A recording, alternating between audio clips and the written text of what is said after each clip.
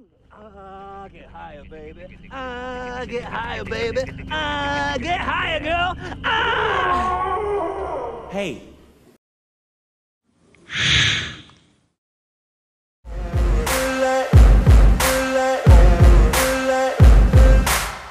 Hello, everyone, and welcome to Knights of the Pageless Library. We are a little podcast dedicated to reviewing audiobooks. I am Bo Knight, and I am joined, as always, by my brother Ryan Knight. And today we are taking a look at Gunrunner, written by Larry Correia and John Brown, and narrated by Oliver Wyman, the OG.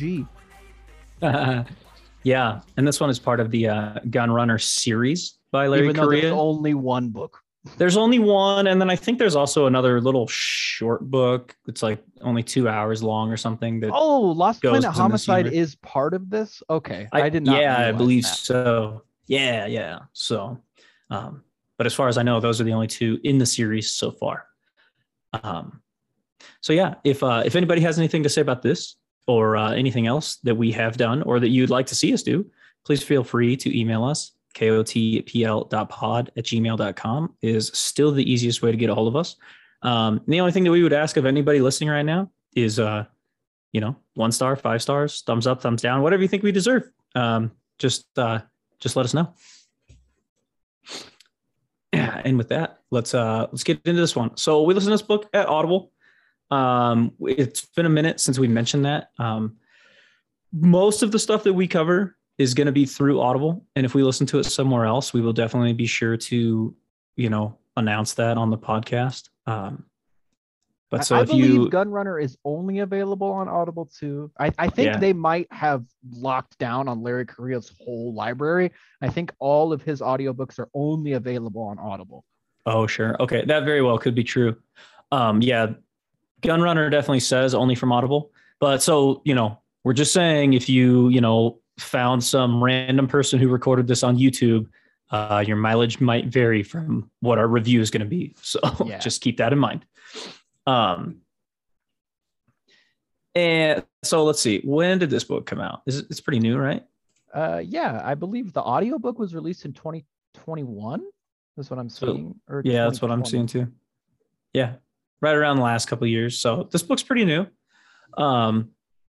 And I mean, so let's see. What is Larry Correia known for? Well, if anybody has listened to us at all, you'll know that Larry Correia is obviously a big sci-fi, fantasy, and fiction guy. We've covered a lot of his stuff. We've done an entire episode dedicated to several of his series. Yeah, So we have. yeah, we've covered a lot of Larry Correia stuff.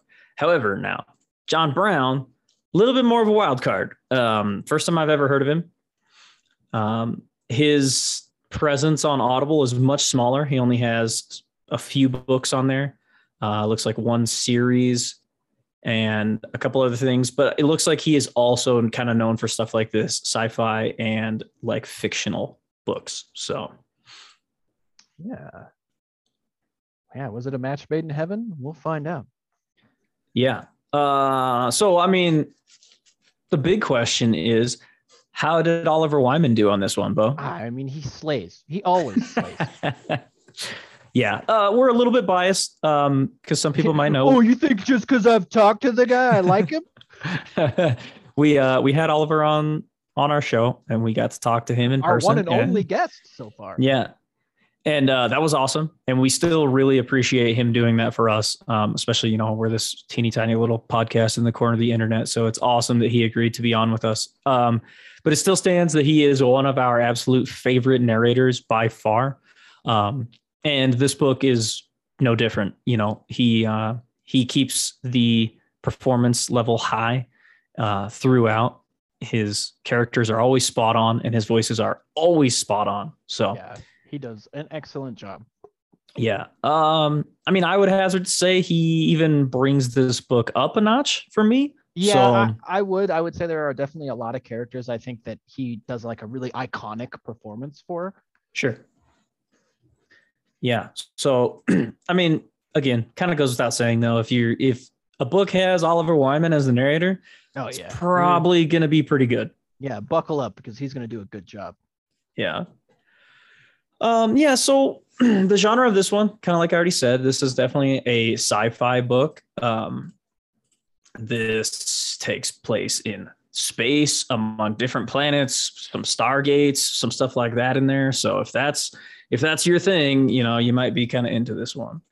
It's got aliens, it's got big robots, it's got all that kind of stuff. Yeah, I would definitely put it as like a mecha kind of thing.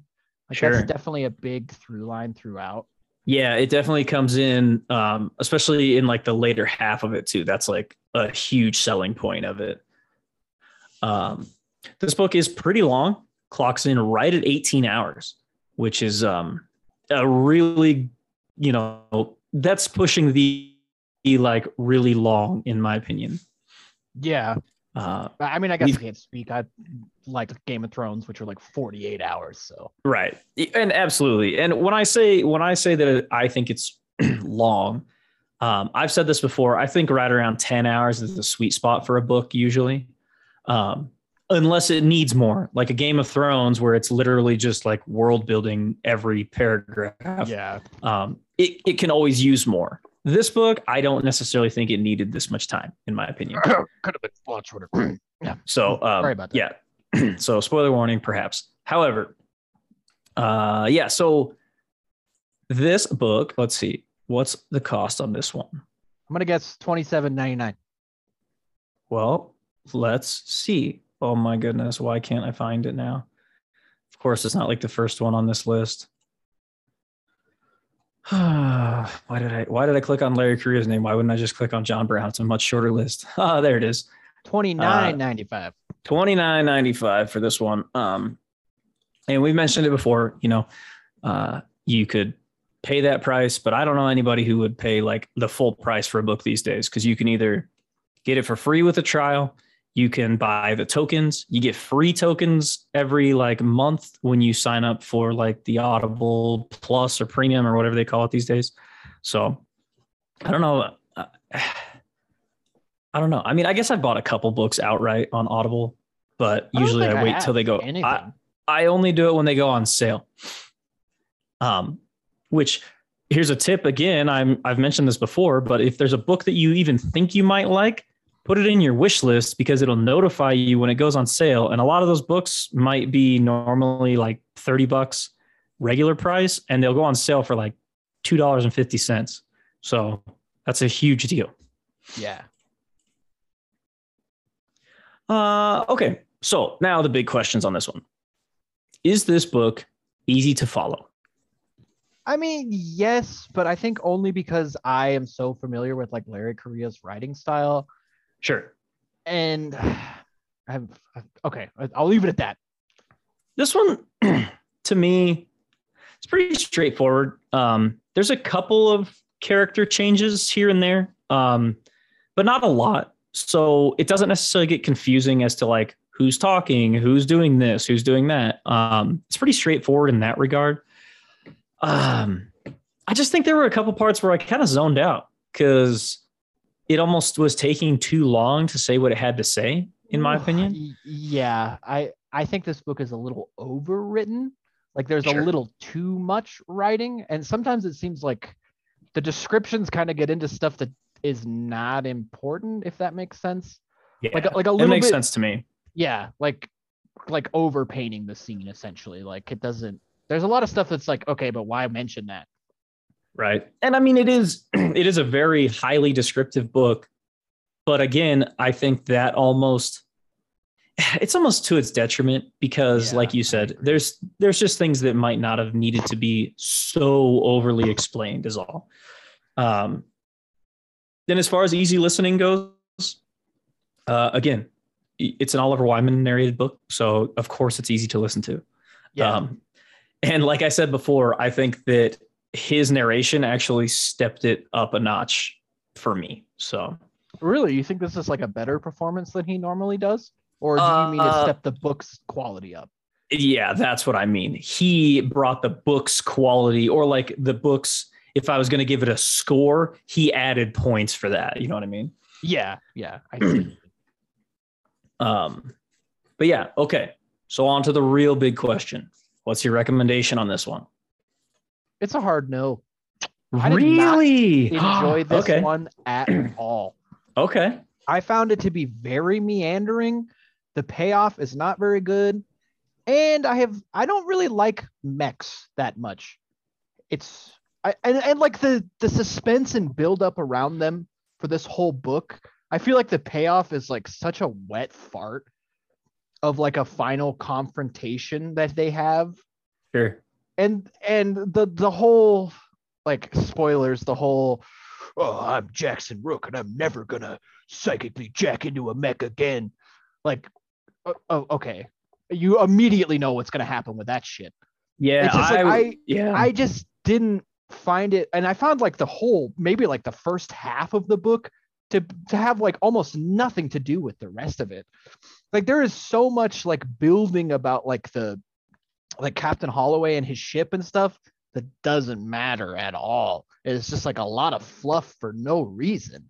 Yeah. I just found it to be so meandering, and it felt really generic to me too. Like it didn't feel like there were new characters of Larry Correa's in this. It felt like he just borrowed ones from other books and just put them in this one. Yeah. Even with similar names. Exactly, dude. And he has a type, and like like his hero type always kind of has like a type, and I'm okay with that. But like the supporting cast just felt so generic, and like Sure. that the bad guy, I even put that in quotes, like didn't really feel evil. It just, No. I don't know. He felt more like an opportunist than like an evil person who like needed to be stopped. It was like, oh, well, there's a class struggle going on. I have nothing to do with it, but I'm going to get involved. And that Right. even comes in so late in the story. Yeah. And it's like, what the fuck? Like, I don't know. I found this to be so meandering, but what did you think? What is this a good book? Would you recommend this? There were parts of this I liked, if I'm honest. But again, it goes back to, I just think it was a little overly drug out. And like you said, there was a couple things towards the beginning of the book where they're like, they just like that. They just keep harping on it. I will never do this again. Yeah, I do, but they bring that up so often. You're like, of course you're gonna fucking do that. Exactly. They bring it up so many times that I immediately was like, well, it's gonna happen again. I mean, yeah, it's like, I don't know. It all felt so generic. Like, and I think that ultimately was what disappointed me so much, especially when some of the setups, like for, Big Town, where they're orbiting the planet Swindle, and then how Swindle is an extremely hostile planet. I was like, oh, cool. I want to hear more about that. But they immediately were like, nah, we're going to talk about something else. I'm like, yeah, no, that's like, we're going to talk about this city that's in a tube. It always feels like you're walking uphill. It's like, who cares? Yeah. I was like, no, I want to hear more about Swindle and the things that are on Swindle. Like, that's cool. I feel like any of the topics that would have been really interesting, like exactly like you said, even the mechs, they danced around them for so long that the payoff, I was just like, okay. Yeah, it's like this is literally death on legs. This thing could kill a whole planet. It's like, cool, but you're not gonna get in it for freaking 16 more hours. Holy shit. Yeah, like, that's it. Yeah. This was one of the few books that in quite a while I found myself actually, like, while I was driving, I'd reach over to my phone and see how much was left, because I was like, when is this getting over? I was like, especially like that first half, like kind of after the prologue, I was like, okay, but how much is left? Jesus. Right. Yeah, it felt like there was, like, they were trying to set up a lot of things, but they didn't really know where they wanted to go with them. I felt like they just like went in all directions at once. Yeah, and then by the end they were like, "Oh, okay, we got to rein it all back in together." Yeah, they're like, "Oh, what is this book actually about?" Right. Yeah, which is unfortunate because I think it's really good. Subject matter, and like I'm into this stuff, like sci-fi, aliens, like all that stuff's cool. Setting. It is. It's just they squandered it.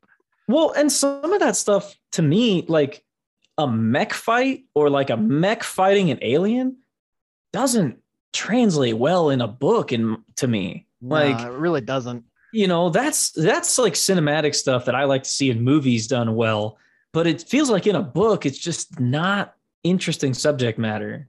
And I know Larry Correia can make it interesting because I'll listen to freaking 12 books about a dude with a shotgun shooting zombies in the face. I will listen to that. Yeah, but, absolutely. I don't know. Like, he needs to quit doing collabs, man. Maybe that's what it is. Yeah. Stop. Yeah. Because I feel like most of his books that he's done with other people are the ones that we harp against. Yeah, they were like, most. oh, this book is terrible. Right. Yeah. And we don't know, what the amount of writing from either side is, but either way, his name's on it. So we're going to obviously have to assume that a lot of it or some of it or most of it is from him. So, yeah. But yeah, I mean, I guess I really danced around my overall recommendation. You gave this one a hard no. Yeah, it's a hard no. Unfortunately, there are parts of this that I like, but I cannot recommend somebody sit through 18 hours of this book. Yeah. That's yeah. I mean, I guess if you got nothing else to listen to and you're like, I really need a new sci-fi book, maybe. But I think there's better choices out there, Go back and listen to our Starship Troopers episode. Yeah, dude. Freaking check out some H.G. Wells and shit. Yeah. There you go. That's the kind of general summaries on this one. We'll go ahead and pass the spoiler wall now, and we'll just kind of talk about the book. I don't think we're going to go through this one necessarily beat by beat because we'd be here all night. Yeah. We don't have 9 hours. Right. But if for some reason you still think you really want to listen to this one, then please pause this, go ahead and go listen to it, and then come back here and hear what we have to say about it. And feel free to email us and let us know what you thought. Mm-hmm. Yeah. So with that, I like the beginning of this. I do too, but I feel like they do a bait and switch because I thought this book was going to be about Captain Holloway. Yeah, same here. And I'm going to be honest, way more interesting than Jackson. Way more interesting of a character. I agree. And okay, so you got Holloway shows up on Gloss, right? Yeah. And he's there delivering weapons because he's a gun runner. And basically what he does is he brings outside weapons and stuff in. And for this are they in like a revolutionary or civil war on Gloss? Is that what it is? I think it's like the people fighting against the corporation that controls Gloss. Oh, okay. Like Google or something. Yeah. Like so Google's controlling Gloss and the workers had an uprising. And essentially what Captain Holloway is doing is like the corporation has like a moratorium on selling weapons to like the people who are doing the civil war. So he's like going around that to make sure that they can fight back. Right. Yeah. And so part of the people of Gloss that he is supporting, he brings up this Jackson Rook, who is a mech pilot for the Glossians fighting against the corporation. And he kind of just talks about this kid and that he's like really young. He's only like, what is he? He's only like 14 or 15. I think he's 14. He's super young.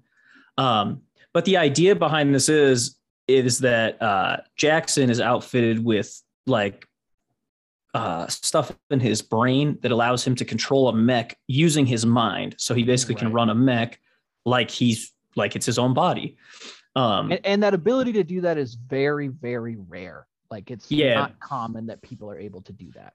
Right, because a lot of people that they put that stuff in, it just kills them. Outright kills them. It just kills them, or they're not like, you have to be like, your body has to be compatible with the parts and you mentally have to be compatible too. So there's like 2 components that have to go right. Right. Yeah. So shortly after Holloway shows up and he delivers whatever he's delivering and he leaves, or he's getting ready to leave, this corporation that Gloss is fighting against figures out how to hack those things that are in their mech pilots and essentially forces them to turn on each other and on their own team.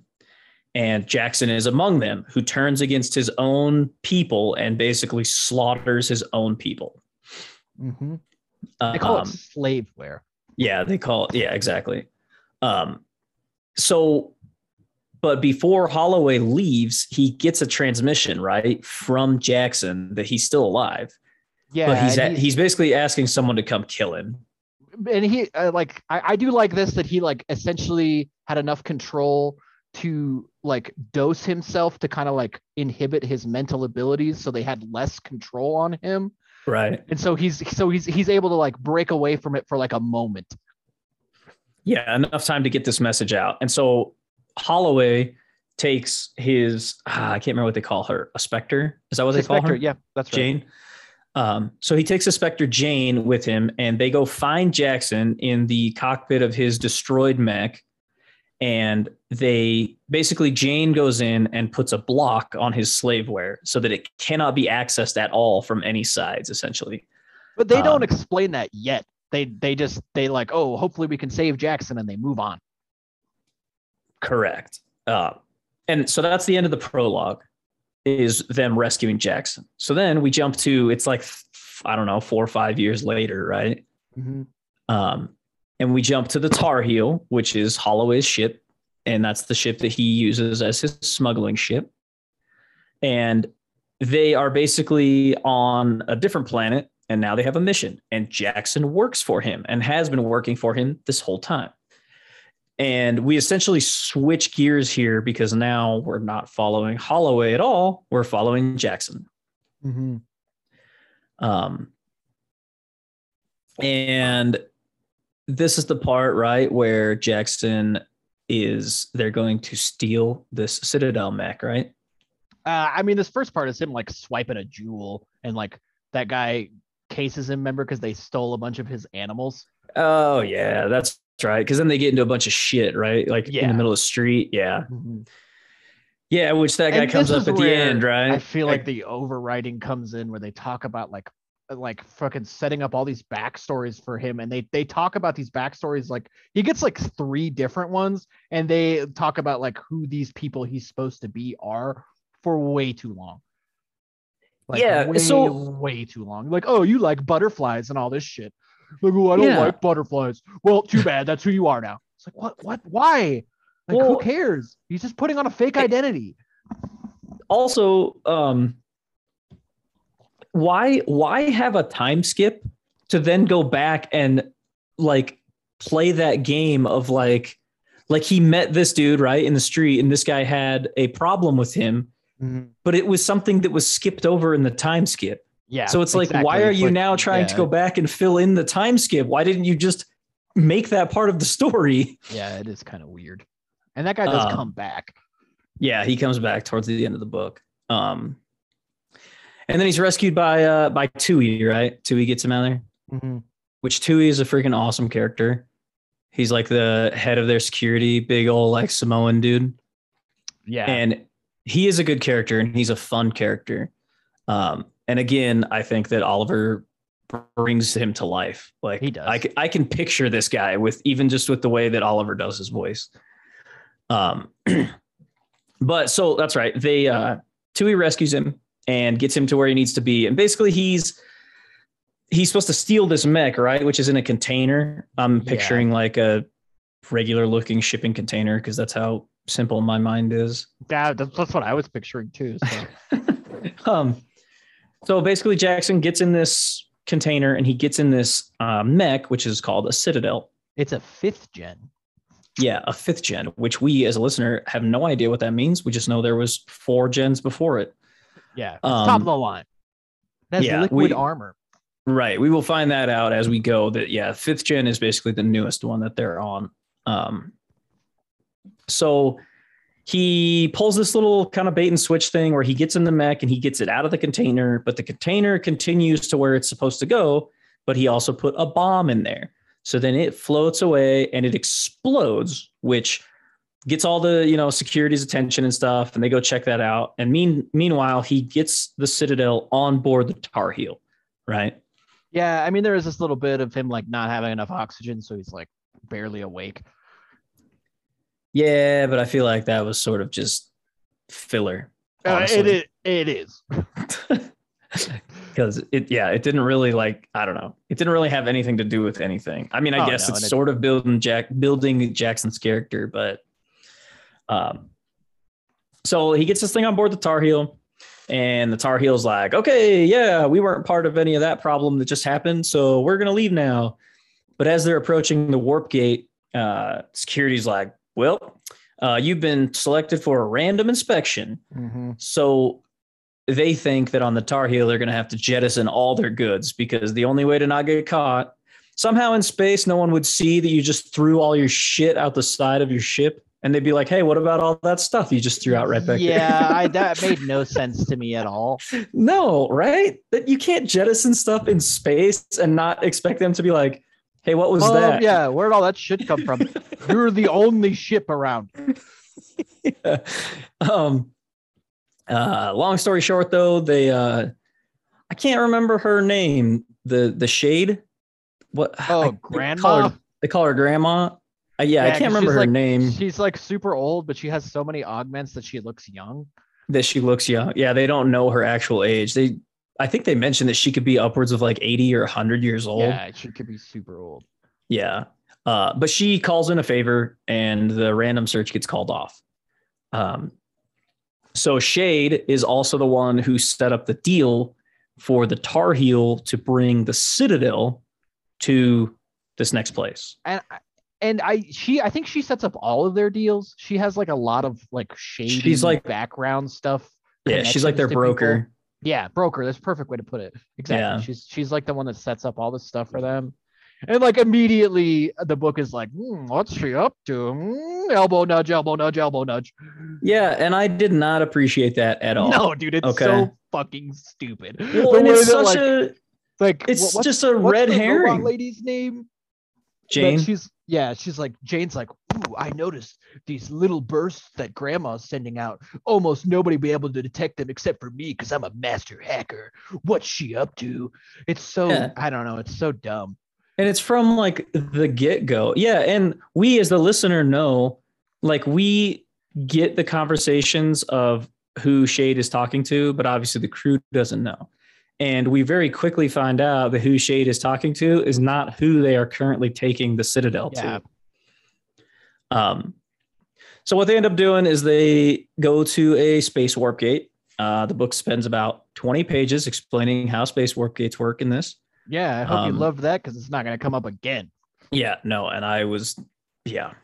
I mean, that's cool that, yeah, it could launch you out into a random spot in space and you could just be screwed.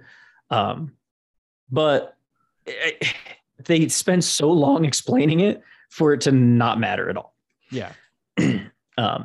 So they go through the space gate and they show up at this planet called Swindle. And Swindle has this space station that orbits it, right? That's Big Town, right? Yeah, I didn't think of it so much as orbiting it as it being like kind of close to the surface, but not like all the way down. Like, if that makes sense, like okay, not sure. quite in space, but like a you know, like I don't know, like a freaking like an airship would be kind of off the ground. Okay, sure. That's how I pictured it, but maybe I'm picturing it wrong. I didn't think of it as like a space station. I was only assuming it was a space station because of the sheer size that they mentioned it. I mean, it's essentially a city. So yeah, it is. It's like a big tube, essentially. Right. Yeah, and they bring that up a lot. Yeah, all the time. Every chance they get. The time, yeah. So they're going to remind you that it's in a tube, and looking up, you're seeing skyscrapers. Whoa. Right. So when they get there, they immediately meet with their client, Warlord. That's all he is known as. Yeah, which, come on. That's like a first draft name. Yeah. Yeah. It seems like you probably should have workshopped that a little more. Yeah. They even kind of make fun of it in the book because they're like, that's all he's known as. Which is not an excuse. Like, if I like, if you know that something is not good enough and you make fun of it in the book, I feel like it's not enough. Like, you knew you could have done better. Yeah. It sort of is telling, though, to how his character is, though, in the book, because people would be like, oh man, Warlord, that's sort of like cool, but it's also kind of goofy. But that is exactly how his character is in the book. Yeah, like, that is true. He's built up as like this, like you said, a hardcore badass, like ruthless guy, but that he's really not. Yeah, that doesn't come across at all. He's just like a businessman. Right. And he's really not even that evil. I didn't think so. I I mean, didn't think so either, where they're like, we got to kill him. It's like, well, I mean, like what he's doing is like what people already do to us in the world. Like that's what corporations do. right. Like Plus, they're not that bad. in this situation too, like I get it. So, and a little bit of this is explained. So after they land on Swindle, we get a little bit of, they interact with Warlord, and then he puts them up in Big Town in the city. And then we get this other character, Fane. Oh, can we talk about the pool for a second? Let me finish my thought for 1 second. So Fane is like Warlord's right-hand man, and he follows them around. And the only reason I bring this up is because while they're in Big Town, they get some like hints of like uprising from Big Town against Warlord, and they see like those videos and stuff of things like the kids being killed and whatnot on Swindle. That's the only reason I wanted to bring all that up, is because that's how they're trying to paint Warlord as being like a horrendous person. Yeah, but he's not killing them. They're dying to like the local fauna. Right. Which we'll bring up again here in a minute. So yeah, please talk about the pool. I don't understand. They spend so much time talking about this pool and like how everybody wants to go in it, and they bring it up so much. Like, oh man, hopefully I'll get to go in the pool. I was like already annoyed immediately. I was just like, stop talking about the pool. I don't care. Yeah, I agree. That one guy, it's like all he wants. It's like, oh man, I'm just gonna go to the pool. Will my wristband get me into the pool? Yeah. So yeah, the thing too about like the way they're painting Warlord is it's like, yeah, he seems kind of like a ruthless businessman, but almost in this situation, and this is obviously a fictional situation, however, almost better the devil you know than the one you don't in this situation. Like, I feel like somebody could come in and do way worse. Like, yeah, because at least, which leading up to this part, Warlord wants to take them down to Swindle to show them the mining of the CX, which you remember what the stuff is? Yeah, it's like the inside of the tree bark that I think they like freaking refine it into like a drug. Is that what it is? Okay. Yeah, I was drawing a lot of parallels between Dune and the Spice. Exactly. It is a lot like the Spice melange. Yeah. Okay. And I know this doesn't come up yet, but I feel like if I don't mention it, like they have to use kids to get into these small openings in the trees to get at the CX. Right. So Warlord wants to take, he takes Tui and Jackson and like 3 of Tui's security detail people. He wants to take them to the planet to go on a hunt to show them like what it's like down they gotta on get Swindle. Primal, dude. Yeah. So he takes them down there. Does Warlord get in a mech, or does he just get in a? No, they get in the suit? exos. So like that's right. But so this was the part though where I was like, probably better the devil you know than the one you don't, because at least he goes down there and sees what's going on. Like, he doesn't just fully expect people on the planet to do everything by themselves. So, yeah. So while they're down there, they get attacked by these creatures that they call Caliban. I still don't fully know how I even pictured these in my own head. Like the arachnids from Starship Troopers. This is how I thought about them, but that's not really how they're described. I was much more underwhelmed even than that. I was more picturing like pretty bog standard dinosaurs almost. Oh, you were like freaking like Triceratops and shit? Okay. Kinda, yeah. I was picturing more like insect-like. Oh, yeah. See, I was picturing more of like a dinosaur or reptilian-like creatures. But so this just kind of establishes like what kind of planet Swindle is. The air is toxic to humans. You can breathe it, but it will basically ruin your lungs to the point where you will never breathe correctly again, and it will kill you in a short amount of time. Eats away at your like lining of your lungs. Yeah. It eats away at their suits while they're down there, so they can't spend a whole lot of time down there. Yeah.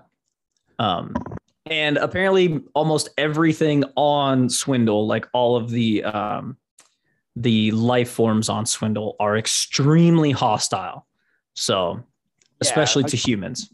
Yeah. I know you haven't played StarCraft, but I thought of them as like the primal Zerg that they talk about. Like they like adapt to their environment really fast, and they're all very vicious. Oh, okay. Yeah, that's a good way to describe them, I guess. So while they're down there in their hunting party, they get attacked by these Caliban, and the Caliban whip their asses. All right, like just there's three of them. There's a giant one, I thought. Well, that one shows up. That one shows up right at the end, right? And we don't even know what this thing is. They don't even talk about it. They just say it's the size of a mountain, and it snatches up one of the Caliban, which I'm picturing as like the size of a rhino or something. And it snatches this thing up and eats it. And in all the confusion, everybody else except Jackson escapes because he gets hit by one of the Caliban's tails. Yeah, it like knocks him flying. Yeah, it sends him flying out into the brush. It knocks his suit offline. So everybody else gets into a ship and escapes, and Jackson's left down there alone. So when Jackson comes to, some of the Caliban are still there, like eating on the corpses of all the people who were laying around. He manages to escape. He like sneaks off into the woods. Then we find out how bad the planet is, right? He gets stung by like those giant bee looking things. Like, yeah, just everything is hostile, basically. Wasps. I don't remember what they're called. Yeah, which I don't know. I mean, yeah, that's kind of a cool concept, but surely there has to be things that are not hostile that get eaten by the hostile things, right? I guess, unless everything is just like a pain in the ass. Why? Like, so they're on this planet, right? Because of the CX. Yes. So like that's the only reason they're there. But like people are dying left, right, and center because of how hostile the planet is. Right. Doesn't make a lot of sense. Yeah, and it doesn't. That's also where I have a hard time understanding this, because I'm assuming the CX is sold on like a black market type of thing. Because if no, it were, I think it's going right to a corporation, but they're like really coy about who is actually buying it all. Okay. Because I do think they mentioned that like the grandma lady talks about like that the supply of CX needs to keep flowing. Okay. Yeah. I remember that. The only reason I mentioned that though is because Warlord seems to not have like a ton of resources to deal with the creatures on the planet. You'd think he'd have like a ton of resources, and they bring it up like he has like all these exos. And he has a bunch of mechs like in his collection, quote unquote, that they we did skip past that part where he's like showing Jackson his spider mech, which is like another 5th gen mech that's supposed to be basically impossible to pilot unless you like actually jack in with your brain. Right, which is where we find out that the captain Warlord can also jack into a mech and run it with his mind.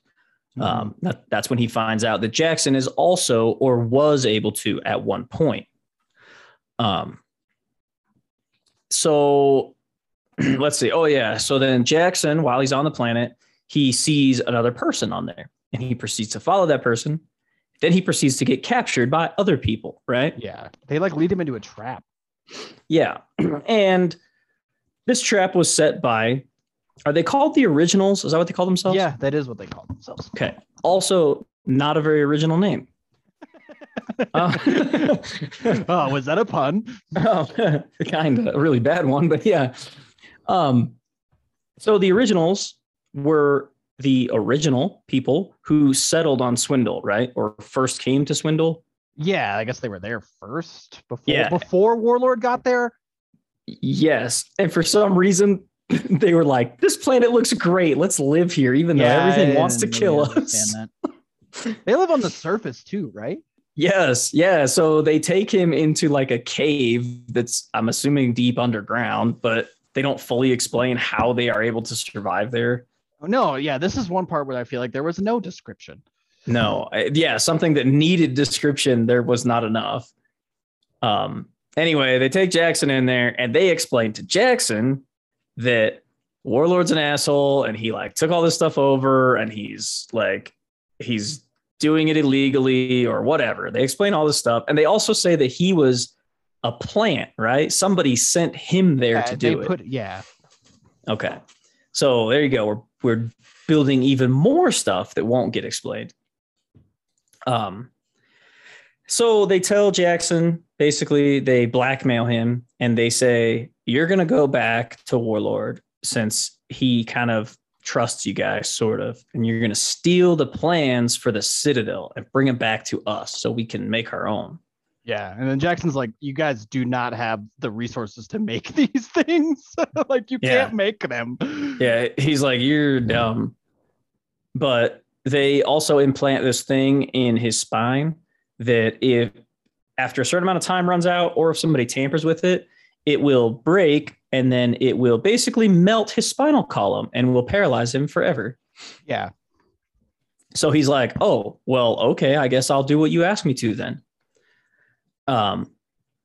So he leaves and he finds a way back to, it's like the original spot, right? Where the Caliban attacked them is kind of where he goes back to.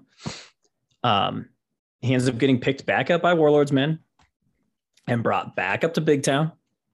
And I'm skipping over a lot of stuff. Okay. Cause like I said, we will be here forever if I don't. I'm trying to hit the highlights is all.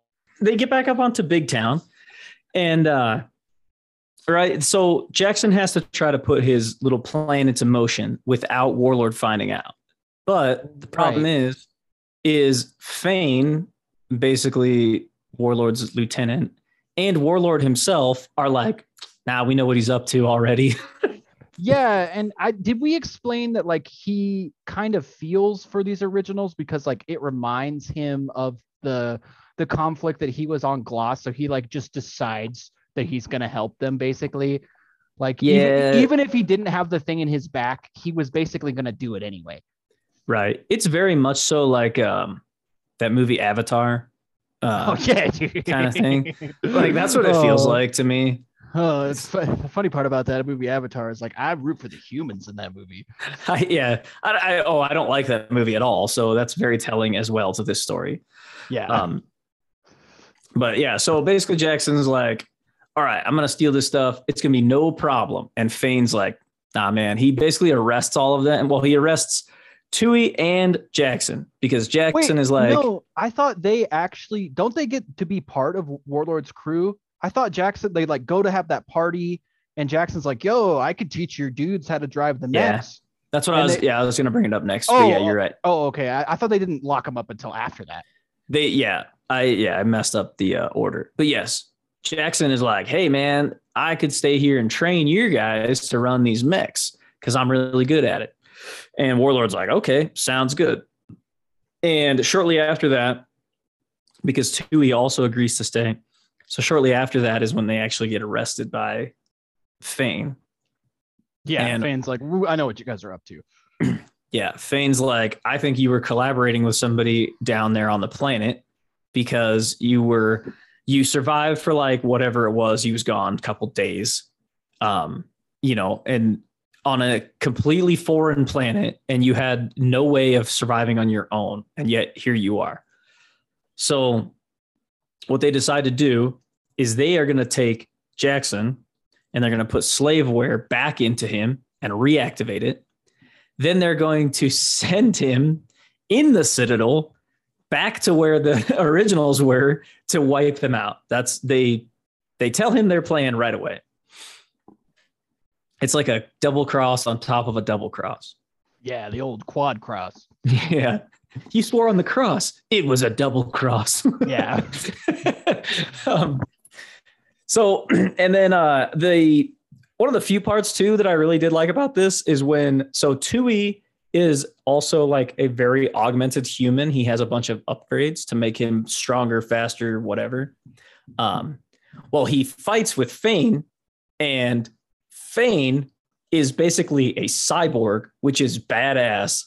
It is kind of cool. Fane kicks the shit out of them at every turn. Like they cannot stop this dude. And to be honest, I liked Fane almost as one of the characters the most. Yeah, Fane's pretty cool. Fane also has this thing that follows him around that's called a Grendel, which is apparently from Swindle, that has enough intelligence though to be trained kind of like a dog. Yeah. It's like a super murder dog. Yeah. And that'll come up later.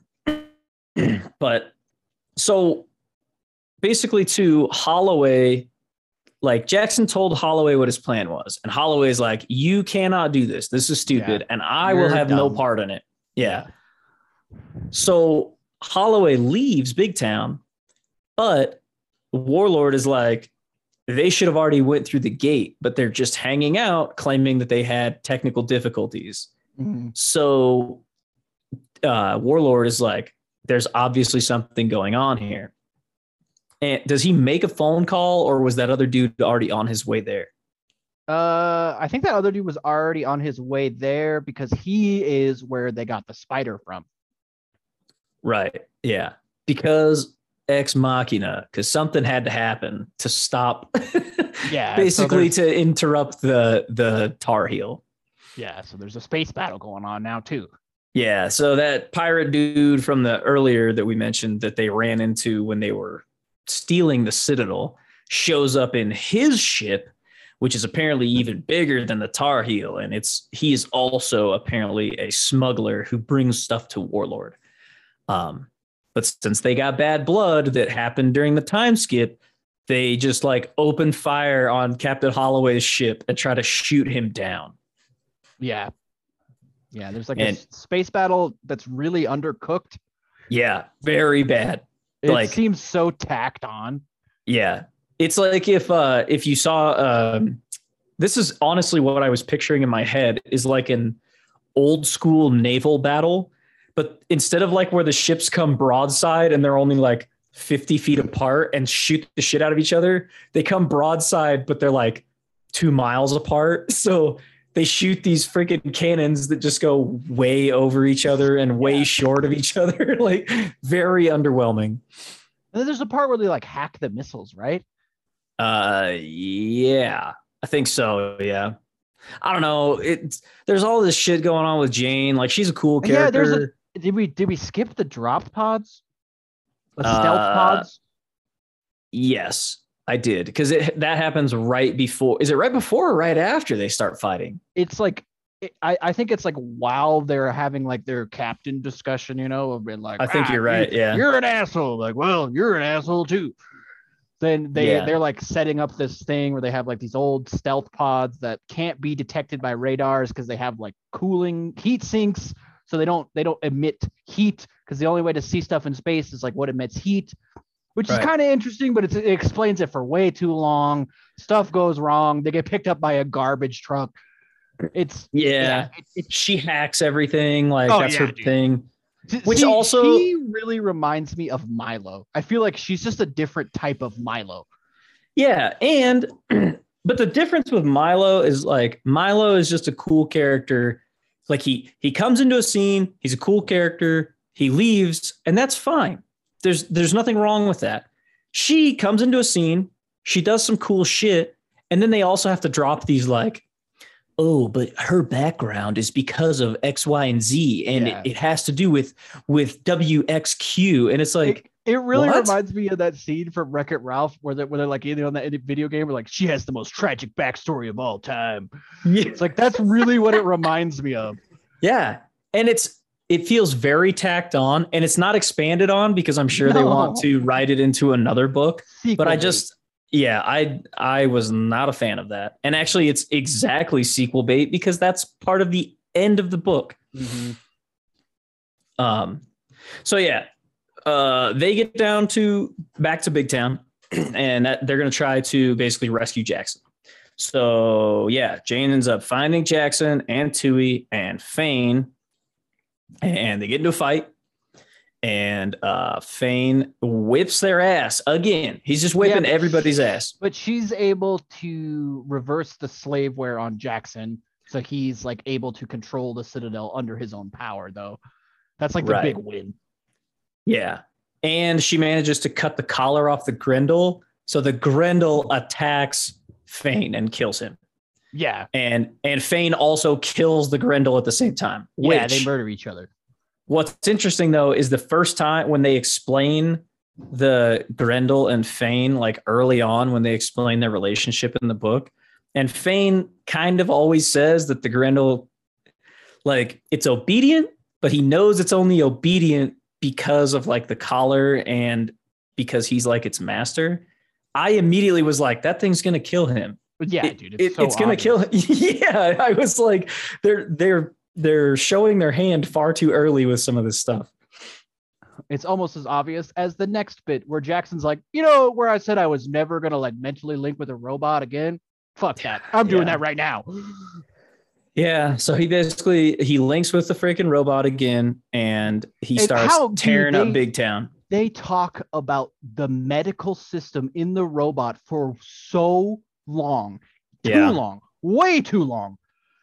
Yeah. Man, if you could just get the medical systems up, I would be fine. Oh, but I got your weapons online. Yeah, but what about the medical systems? I need the medical systems. Oh, my God. So annoying. Yeah, I agree. And this is where I honestly kind of tuned out the mech fight. Yeah, but this is the climax. I know. And the sad part is I tuned it out though, because like I said, I don't think this stuff translates that well to a book. It's like somebody's watching an anime and explaining it to you. Right. It's like, oh yeah, then he punches him with a big robot. And it's like super cool and awesome, and you just gotta watch it, man. It's like, but I can't watch it. I honestly thought that the way they did like this kind of stuff in Starship Troopers was better. I really did. It is better. Yeah, I think with like their suits and what they are doing and the way it's explained, I just thought it was better. I agree. So yeah, basically, fan of mechs anyway. Right. Basically, what happens is what we kind of all knew was going to happen from the beginning is Warlord and Jackson fight in their 5th gen mechs. They fight each other, you know. And I honestly, though, the only twist to this is I thought that maybe Jackson would end up in the Spider and Warlord would end up in the Citadel. They do kind of like sprinkle in some shit in the beginning of like, ooh, the Spider's like the most mobile mech of all time, but only somebody who could jack in like me, Jackson, would be able to drive it. They do sprinkle that into the beginning, and they're like, man, the Citadel and the Spider would probably be like perfectly matched opponents. They do that, and I kind of thought too, like, oh, maybe he'll get in the Spider instead of the Citadel, which is it's just like a basic mech with 2 legs. It looks like a human. They straight up say that. It just looks like a human. Gundam. It's just a Gundam. Yeah. I almost picture like Optimus Prime. Looks like honestly, dude. Roll out. Dude, his face is what I picture on this thing. I didn't even really picture. I was picturing more like Armor Core, like no features. Oh yeah. They should be way cooler than what I'm picturing, but for some reason I just keep getting Optimus Prime's face. That's hilarious. Yeah. No, you're probably right. They're probably much more like when these guys were writing it, they probably were picturing something way cooler than what I'm picturing. Yeah, just fucking Optimus Prime fighting like a spider. Yeah. So yeah, they fight on freaking Big Town. And they end up in space, and I'm pretty sure like the Spider's like thruster systems are messed up. And Jackson actually like slows them both down enough that they both won't die because they're like locked in like combat. They're like essentially stuck together, and he like slows them down. So when they hit the ground, they both don't die. Well, he could have just killed Warlord right there. Right. Yeah. So yeah, they both end up on Swindle, right? Yes. They end up down on the ground on Swindle. And they end up in this area that was brought up before where there's like a giant kaiju in the water because Larry Correia loves kaiju, and I can't quite figure out why. He loves kaiju and like eldritch abominations. Yeah, which don't get me wrong, I like eldritch abominations and I like big monsters. I mean, I do. But for some reason, like the kaiju thing, I don't know. Not a big fan. And they end up on the planet, and this huge kaiju comes out of the water, and it freaking kills Warlord in Oh. his mech, right? Warlord gets out to shoot Jackson with a rifle. Oh, that's right. Yeah. And then the kid shoots Warlord. The kid to shoots distract him. Warlord. Yeah. But, I mean, right. Warlord has so many augments, he's fine. But then the kaiju shows up and it's like, Warlord, delicious, eats him, and then like makes a sound at Jackson as if to say another day and just leaves. Which, what? Like, I know. What the fuck? I was like, are you serious right now? What? Yeah. Like, you couldn't have written a bigger Ex Machina type thing if you wanted to. Like, it would have been one thing if Jackson was like, oh shit, and he like got out of his mech and it got smashed, but he was able to hide. Like, that would have been more believable. But literally, it says that they look at each other and the kaiju just leaves him alone and goes back in the water. It just sinks back into the water and a bunch of bubbles come up and it goes away. Yeah. What? Seriously? Yeah, it's like, okay. All right. Yeah. So then in the epilogue, like, Jackson decides to stay with the people on Swindle and help them rebuild and like help them start processing the CX to become prosperous, I guess. And Jane like leaves him a note, right? Because she got called away because she's one of the daughters of something. Like I don't even remember. It was so weirdly. I'm gonna be honest. I was so tuned out at this point. Yeah. Like, when will this end? Yeah. Oh end yeah. my suffering. Sure. Yeah. Then that's really unfortunate, to be honest, because again, you have a really good performance from Oliver Wyman, and like I like the stuff Larry Correia writes, but this just didn't do it for me. No, it didn't. He has much better offerings than this. Yeah. And maybe if this had been about 10 hours, it would have been a different story as far as how I feel about it. But the 18-hour mark was just dragging it out for no reason. It's way too long.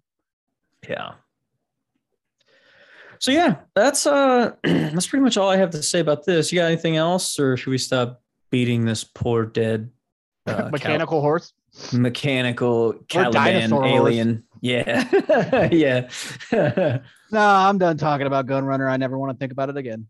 Yeah, and that's unfortunate because it's going to be a series, so we're going to see it again in the future, but I was going to say I don't necessarily know if we will take a look at it again. So with that, what are we doing next time? So next time we are looking at Empire of Imagination, which is Gary Gygax and the birth of Dungeons and Dragons. So it's like a biography of Gary Gygax. So stay tuned for that.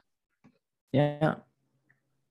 Look forward to more Anime Squires as well in the future, if that's something you're into.